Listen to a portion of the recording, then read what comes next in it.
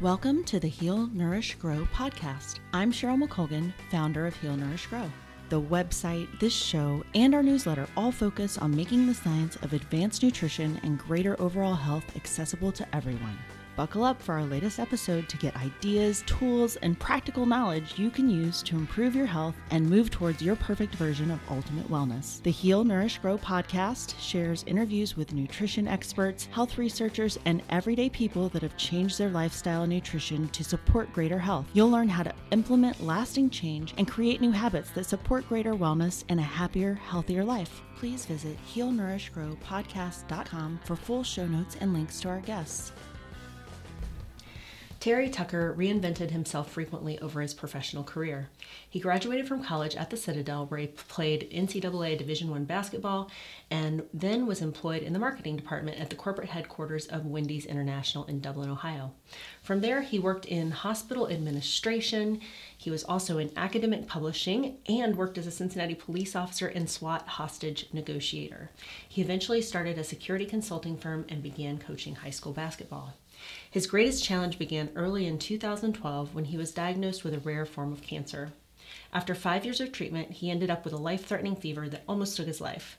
Through it all, he learned you can succumb to the debilitating discomfort and misery, or you can learn to embrace it and use it to make you a stronger and better human being. Terry wanted to share what he had learned through his ordeal, so he wrote a book called Sustainable Excellence: 10 Principles to Leading Your Uncommon and Extraordinary Life to help others find and live their uncommon and extraordinary life. Today, Terry continues to battle cancer and share about the 4 truths he has learned throughout his ordeal. Hey everyone, welcome back to the Heal, Nourish, Grow podcast. Today I have a guest that I'm really excited to share with you. We've actually been planning this for a couple months and we're finally recording today. It is Mr. Terry Tucker. So welcome, Terry. And if you could just tell the folks a little bit about your backgrounds, though, before we go into what we're actually going to talk about, they have some idea of where you're coming from, basically. Sure. Thanks for having me on, Cheryl. I'm really looking forward to talking with you. I'll try to give you the Reader's Digest version of my background. You can't tell this from my voice or from looking at me, but I'm 6'8" tall and played college basketball at the Citadel in Charleston, South Carolina, after growing up in Chicago. I'm actually the oldest of 3 boys. I have a brother who's 6'7", who was a pitcher for the University of Notre Dame baseball team. I have another brother who's 6'6", who was drafted by the Cleveland Cavaliers in the National Basketball Association. And then my dad was 6'5". So I kind of joke that if you sat behind our family growing up in church, there wasn't a prayer's chance you were going to see anything that was going on whatsoever. But, you know, our 5'8" mother was really the boss. You know, it didn't matter how big, tall, strong we were, whatever mom says, that's the way it went.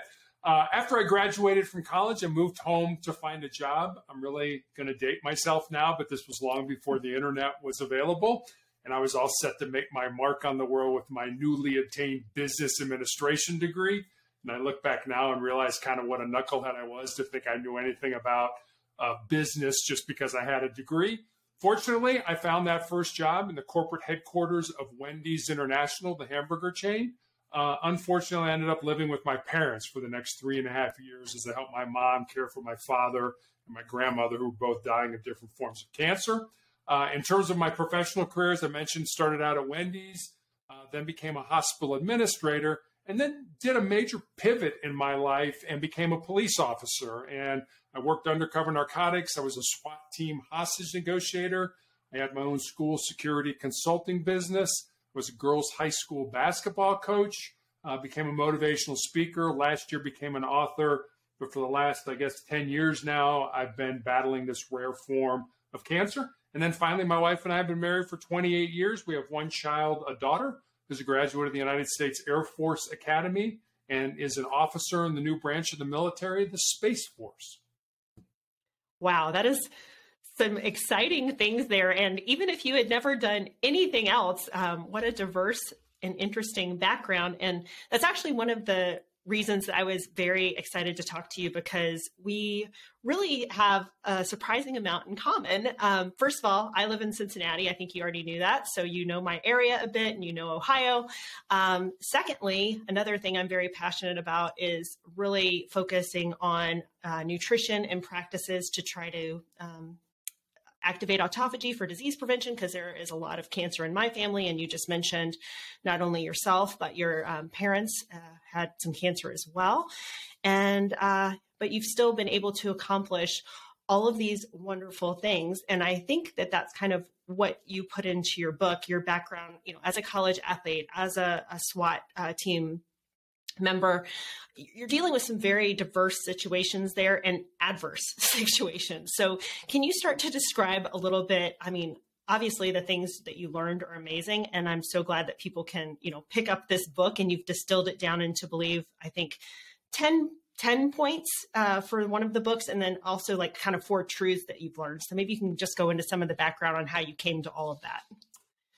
Yeah. So it is, if you look at my resume, it's sort of all over the place. And I kind of joke that, one of these days I got to figure out what I'm going to do when I grow up. But I always wanted to be in law enforcement. And if you look at my first 2 jobs, they're not. They're in business. And that's because my grandfather, my dad's dad, was a Chicago police officer from 1924 to 1954. So was in Chicago during Prohibition, when alcohol was outlawed, during the Great Depression in the 20s and 30s, and when the gangs, Al Capone and all those folks were shooting up the town. And he was actually shot in the line of duty with his own gun. It was not a serious injury. It was shot in the ankle. But my dad always remembered the stories my grandmother told of, Mrs. Tucker, the knock on the door, Mrs. Tucker, grab your son, come with us, your husband's been shot. So when I expressed interest in sort of following my dreams, my dad was like, oh, no. You're going to go to college. You're going to major in business. You're going to get out. You're going to get a great job, get married, have 2.4 kids, and live happily ever after. But that's what my dad wanted me to do. And so I had a choice. As I mentioned, when I graduated from college, he was sick. He was dying of cancer. So I could blaze my own trail and say, sorry, Dad, I'm going to do this. Or I could, out of love and respect for you, do what you wanted me to do. And that's what I did. I started my first 2 jobs in business. And, I sort of joke, I did what every good son did, waited till my dad passed away, and then I followed my own dreams. And that's really, everything I've learned has kind of been a culmination of these different things that have occurred in my life, the milestones, whatever you want to call them. We all have them in our life. And I've just been lucky enough to kind of sort of tuck them away. One of the things I learned was, my dad was diagnosed with end-stage breast cancer. And pretty much in the 1980s, they didn't know how to treat a man with breast cancer. So they pretty much sent him home to die. But he lived another 3.5 years. And I believe he did because he had a purpose. He went to work up to 2 weeks before he died, and his passion was real estate. And so I kind of tucked that away. And I'm like, oh, that's interesting. I don't think if he would have been somebody that would just laid in bed and kind of let the disease progress, he would have lived that long. No, he was able to get up and say, okay, I still have, value in life. I still have a purpose, a why, whatever you want to call it. And he would go to work every day. And I think that helped him live. And so, I think we all have to have that, whether we're sick and dying or whether, we're at some stage in our life. We have to find our why. We have to find our reason for being here. We're not all born with the same gifts and talents, but we all have the ability to become the best person that we're capable of becoming. And you talked about finding your why, which is something I like to talk about a lot as well. Can you, and then talk a little bit about, this comes from like a personal experience of my own, because I had a cancer scare myself. It wasn't cancer, thankfully. But with all the incidents in my family, it would not have been surprising. So I was kind of prepared for the worst. But it did definitely create a big mind shift in me at the time. So can you talk a little bit about when you were first diagnosed and some of the, obviously there's a lot of feelings and things behind that, but how did that affect your why? And then how did you move forward from there? Yeah, that's a great question. When I was diagnosed, I was a girls' high school basketball coach in Texas, and I had a callus break open on the bottom of my foot, right below my third toe. And I didn't think much of it initially. I was a coach. I was on my feet a lot. But after a couple of weeks of it not healing, I went to see a podiatrist, a foot doctor friend of mine. And he took an x-ray and he said, Terry, I think you have a cyst in there and I can cut it out. And he did. And he showed it to me. It's just a little gelatin sac with some white fat in it. But he sent it off to pathology anyway. And then 2 weeks later, I get this call from him. And as I said, he was a friend. And the more difficulty he was having telling me what was going on, the more frightened I was becoming, until finally he just laid it out for me. He said, Terry, I've been a doctor for 25 years. I have never come across this form of cancer. You have a rare form of melanoma that appears on the bottom of the feet or the palms of the hands. And I recommend you go to MD Anderson Cancer Center in Houston to be treated. If you've been around my content for a while, you know that one of my favorite things is making and eating gourmet food and pairing it with wine. You might think you can't enjoy wine, though, while trying to lose weight or stay in ketosis. And if you're drinking traditional wine, you might be right. So many wines are mass-produced and full of sugar and other garbage additives that can wreak havoc on your health goals and just make you feel bad. Fortunately, I discovered Dry Farm Wines. I've been drinking their wine for years now, and I love this company. They individually test small batch wines produced by vintners that are committed to the practice of dry farm production. Some of my favorites have been the Blaufränkisch variety from Austria and all of the wines from the Loire Valley in France. Dry farm wines are free from excess sulfites and mold that can cause adverse reactions and hangovers. With no added sugar, each wine is tested to be under 1 gram of sugar in the entire bottle. Yep, you just heard that right. There's less than 1 carb in the whole bottle of wine. They're also slightly lower alcohol, which means you can enjoy a delicious wine pairing at dinner any given night and not end up with a hangover. You can receive an extra bottle for just a penny with your first order by visiting dryfarmwines.com/healnourishgrow. I'd love to hear what your favorite wine is after you try it, and be sure to tag me on social with pictures of your wine and delicious dinners. Again, that bottle of wine for a penny is at dryfarmwines.com/healnourishgrow. I was just like everybody else in going about my life. I had a family. I was coaching basketball. I had a consulting business. And yet I get hit right between the eyes with this, wait a minute, your life is going to do a complete 180 and you're going in an entirely different direction. But I went through all the emotions that we talk about when we think about grief. I was in denial. Like, no, I've done everything right in my life. How can I possibly have cancer? Now, I was mad. I bargained with God. I did all these things. And then I just got to a point where it was like, these are the cards that I've been dealt. I don't like these cards, but I have to play them. And I have to play them to the best of my ability. And so that's what I did. And, I've been asked several times, who do you blame because you got cancer? I mean, we're great as a society for not taking our responsibility for our own success and happiness. We got to blame somebody, our boss, our status in life, our parents, whoever it is. Who do you blame? I'm like, I don't blame anybody. And people have said, well, you must blame God. And I'm like, no, I don't think God got up on a Tuesday morning, checked his to-do list and said, Terry Tucker cancer.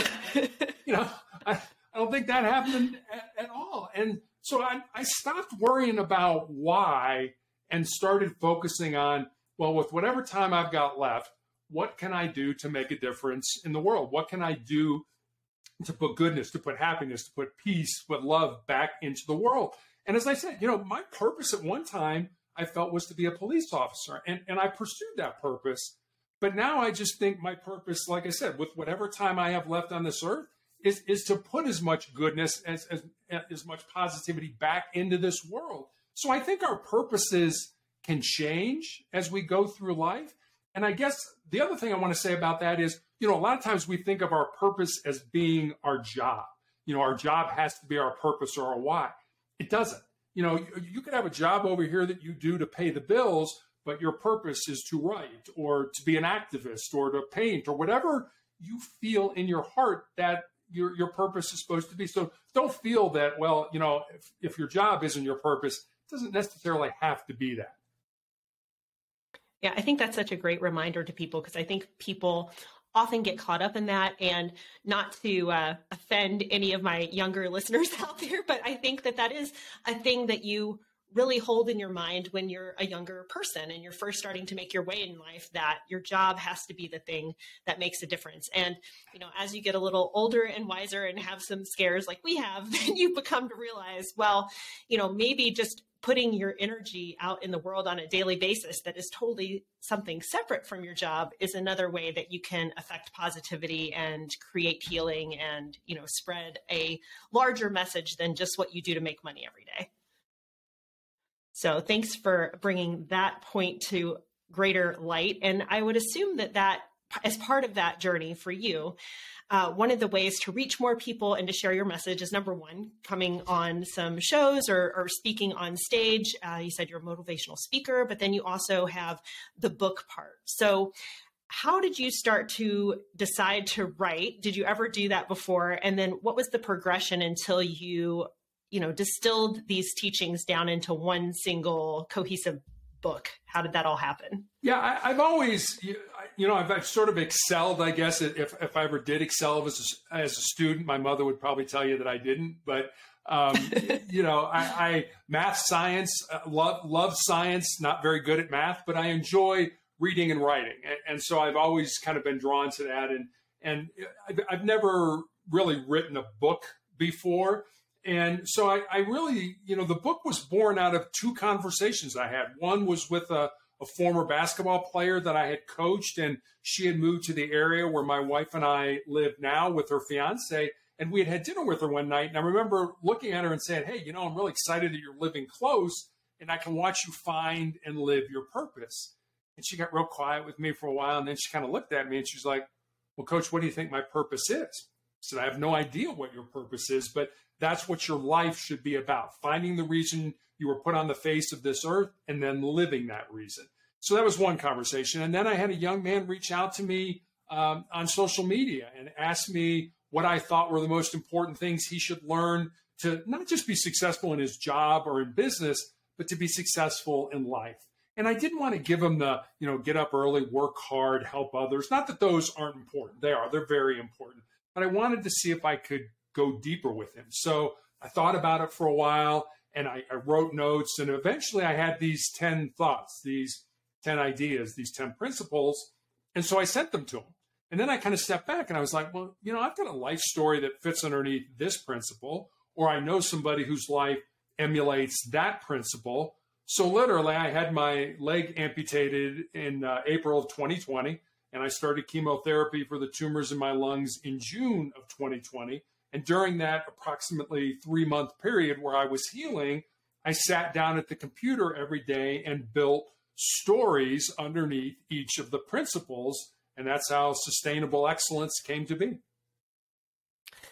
I love that. And I want to, without not giving too much of it away, because obviously people should go read the book if they want the details of these thoughts. But can you maybe hit on just maybe 2 or 3 of not what you think are the most important, but just kind of whatever comes to your heart first, and share just a little bit of the story or the maybe life incident that led to that revelation?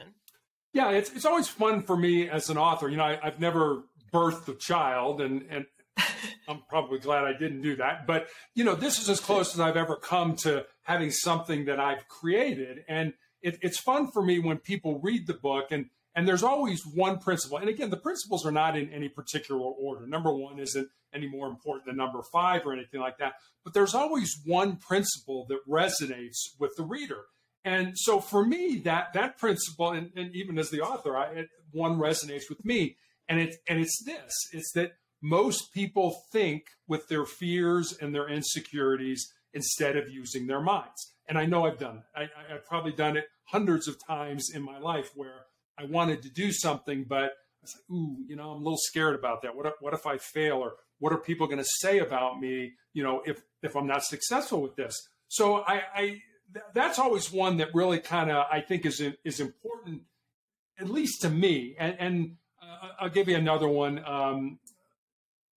It's about failing. And, nobody starts out to fail. Nobody goes into anything to say, hey, I know I'm going to mess this up. But I thought back to college when, I knew guys that night before a big test would go out and party. And then they would come into the test And what do you always hear? And I know this is not unique to me, but people would always be like, oh, man, I'm really, tired. I'm really depressed. I'm really down. I'm really drunk. Whatever it was, I'm going to blow this test. I'm not going to do good. Why would you say that to yourself? Why wouldn't you at least give yourself the benefit of the doubt and be like, I paid attention during class and I know this stuff pretty well. I'm going to do great on this. But we always seem to go to the negative. And one of the chapters is about failing and failing often, especially when you're young. Like what you hear so far? Make sure you never miss a show by clicking the subscribe button now. We'd also love it if you could post a review on iTunes. It helps us so much by allowing others to more easily find us. The Heal, Nourish, Grow podcast wouldn't be possible without listeners like you. Thank you so much for your support. Now back to the show. And, this. Our brains are hardwired to avoid pain and discomfort and to seek pleasure. So to the brain, the status quo is good. The way things are right now, they're fine. Leave it alone. Don't mess with it. The problem with that is the only way we're going to grow, the only way we're going to get better is to step outside that comfort zone. And I always recommend to people, and I try to do this every day of my life, just do one thing every day that makes you uncomfortable, that makes you nervous, that's potentially embarrassing for you. It doesn't have, the other day, I hate going to the dentist, but the other day I picked up the phone. I'm like, I'm going to make an appointment. It's time for my 6-month appointment to go to the dentist. And for me, that was uncomfortable. Like I said, they don't have to be huge things, but if you do those things every day, you do that one thing every day that makes you a little nervous, makes you a little uncomfortable, that scares you a little bit, when the big things in life happen, and they happen to all of us, we lose somebody that's close to us, we lose our job, we're living out of our car, whatever that ends up being, you'll be much more resilient and be able to handle those big things when they come down the pike if you do one thing every day that makes you a little bit uncomfortable. And so I recommend that to people. And then I guess I think the last chapter is about love. And, I know I've had a lot of, macho kind of jobs in my life and been an athlete and stuff like that. Guys don't talk about love, but love is, I remember when I was a little kid, I was very much an admirer of a man by the name of John Wooden, who was a basketball coach at UCLA back in the 70s and 80s, a hugely successful coach. And I remember listening to an interview with him one day, and I was all set. It was kind of on the edge of my seat. I was taking notes, and the reporter asked him what he thought the most important thing in any occupation, in any job in life was.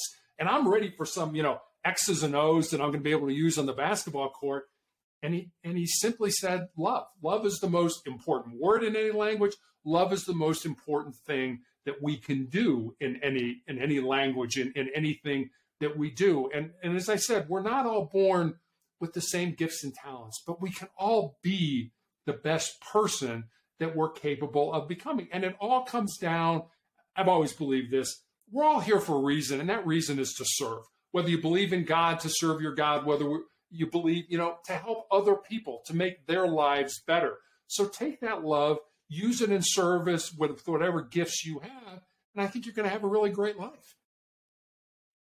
I think those, if nobody even heard the other 8 tips that you give in the book, or 8 tenets, I think those are 2 really, really important ones. And certainly over the years, I have a lot of background with psychology and with yoga and with Buddhism, and those kinds of things are well woven into that. And, just things like, for me, for example, putting out this podcast or putting out the education and videos and things that I do on social media, there is nothing scarier in my head than doing that.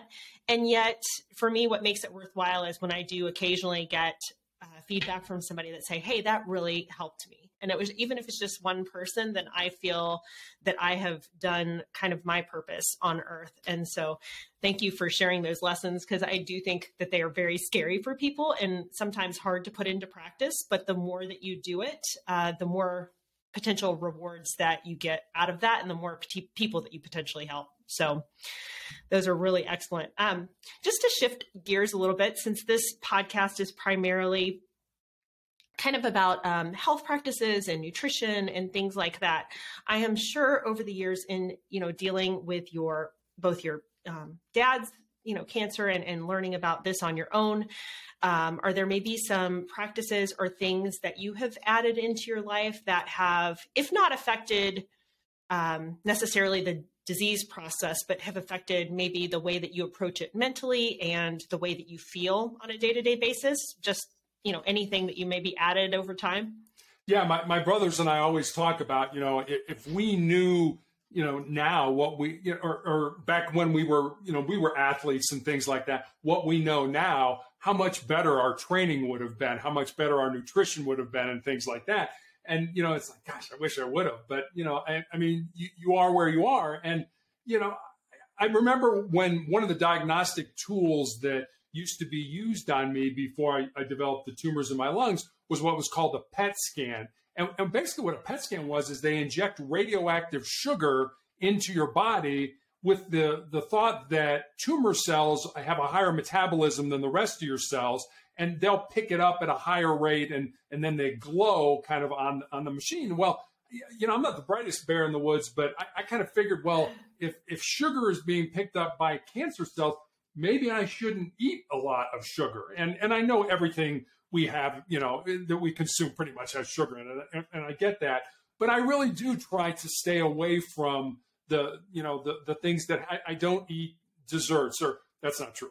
I eat sugar-free Jello, but I try to stay away from the breads, the carbs, the things that have sugar in them, and eat more. I have a morning smoothie that has all kinds of organic fruits and vegetables and things like that in it, and it makes me feel better. I don't know if it's doing anything from a disease point of view, but I figure at least I can do what I know to make me as healthy as I can be to go through these very difficult treatments and things like that. So yeah, I mean, I used to exercise like crazy. Since I've lost my leg, it's a little bit more difficult. But if you walk out of my office, or for me, I'm in a wheelchair, so when I roll out of my office, I pass by the steps, and I challenge myself every time I leave my office or I go into my office to do 10 push-ups. Now they're kind of modified push-ups on the steps because I only have one leg,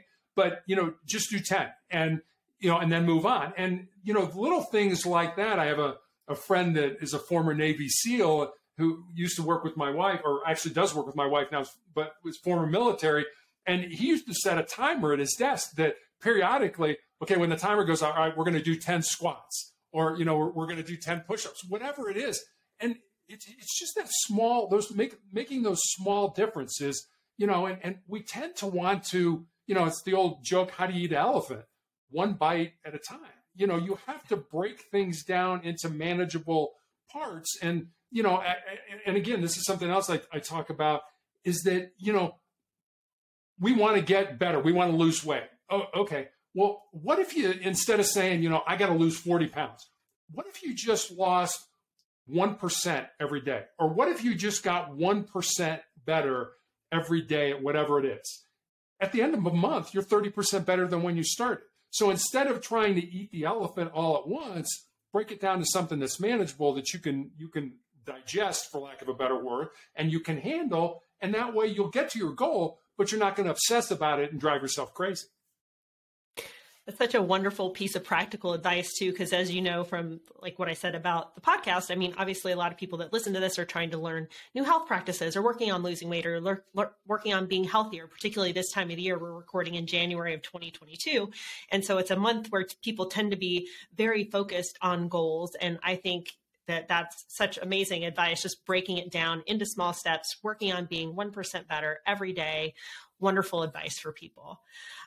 Before we move along into anything else, I just want to put this in here so that I absolutely don't forget. I usually don't, but just in case, where can people find more about you, more about your work, any websites, social media that you're active on, and where they can buy the book? So the easiest way to get in touch with me or to get to my social media sites is I have a blog called Motivational Check. And every day I put up a thought for the day, along with a question that kind of makes you think about it a little bit, maybe how you can apply it to your life. On Mondays, I put up the Monday morning motivational message, which is usually a video or a story that may be a little bit longer, but I understand people's time is at a premium. So I always say, if you need a quick hit of inspiration or motivation, go to motivationalcheck.com. You can leave me a message there. You can get access to my social media sites. You can get access to my book, which pretty much is available anywhere you can get a book online. And so it's available through Amazon, barnesandnoble.com, Apple iBooks, anywhere you can get a book online, you can get Sustainable Excellence. Fantastic. And I don't know why I didn't know this, but I didn't know about the website. So that's going to be added to my new little morning list here, some websites to go to and get some good motivation to start the day. Anything that we haven't covered yet so far that you think is important for people to take away from this interview? Any other words of inspiration or advice or just life hacks, whatever other wonderful knowledge and insight you have for us, I'd love for you to share that and some final thoughts. I'm finally able to share some really exciting news with the Heal, Nourish, Grow family. After years of people telling me I should write a cookbook, I finally did. It's, of course, focused on keto recipes that are low carb and delicious. But however you choose to eat, you'll want to have these weeknight recipes that are finished in under 30 minutes at your disposal to feed your hungry crew. The cookbook is available mid-November, so if you're listening to this, it's likely already out. Please visit cookbook.healnourishgrow.com for all the details. Sure. So I'll leave you with, I guess, this final story. I've always been a big fan of Westerns growing up. My mom and dad used to let me stay up and watch Wild Wild West and Gunsmoke and Bonanza and things like that. 1993, the movie Tombstone came out. A very popular movie. Starred Val Kilmer as a man by the name of John Doc Holliday and Kurt Russell as a man by the name of Wyatt Earp. Now, Doc Holliday and Wyatt Earp were two living, breathing human beings who walked on the face of the earth. They're not just made-up characters for the movie. And Doc was called Doc because he was a dentist by trade, but pretty much Doc Holliday was a gunslinger and a card shark. And Wyatt had been a lawman his entire life. And these two men from entirely opposite backgrounds formed this very close friendship. And at the end of the movie, there's a scene where Doc is dying at a hospital in Glenwood Springs, Colorado, which is about 3 hours from my house. The real Doc Holliday died in that hospital, and he's buried in the Glenwood Springs Cemetery. And Wyatt, at this point in his life, is destitute. He has no money, he has no job, he has no prospects for a job. So every day he comes to play cards with Doc, and the two men pass the time that way. And in this scene, they're talking about what they want out of life. And Doc says, I was in love with my cousin when I was younger, but she joined a convent over the affair. But she's all that I ever wanted. And he looks at Wyatt and he says, how about you, Wyatt? What do you want? And Wyatt kind of nonchalantly says, I just want to lead a normal life.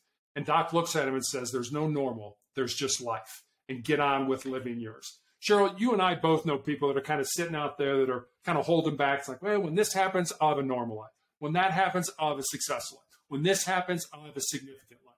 I guess what I'm saying is don't wait. Don't wait for life to come to you. Get out there, find the reason you were put on the face of this earth, and live that reason. Because if you do, I'm going to promise you two things at the end of your life. One, you're going to be a whole lot happier. And two, you're going to have a whole lot more peace in your heart. I love it, Terry, and I appreciate you so much, and I appreciate the work that you're doing, because I think that your message could not be better timing in this world that we're living in these days, especially because you never know what's going to be around the next corner. So thank you again for joining us, and I look forward to reading more and seeing more of your work. Thank you, Cheryl. Thanks for having me on. This has been the Heal, Nourish, Grow podcast. Again, I'm Cheryl McColgan, founder of Heal, Nourish, Grow. You can find show notes for this episode at healnourishgrowpodcast.com. If you have feedback on today's episode or questions about the content, please email us at podcast@healnourishgrow.com. We'd love to hear from you. Be sure to sign up for our email list at healnourishgrow.com and subscribe to the show with your favorite podcast player so you never miss an episode. Join us next time for more information that helps you live your best and healthiest life. Thanks for listening. Content on the Heal, Nourish, Grow podcast does not constitute medical advice. Content contained in the Heal, Nourish, Grow podcast is not intended as medical diagnosis or treatment. Neither the company nor its owner, Heal, Nourish, Grow, LLC, nor any of the company's employees, agents, or guest speakers provide medical advice. The content provided on Heal, Nourish, Grow podcast is for educational and entertainment purposes only. Please consult your medical provider with any questions about what health practices are right for you.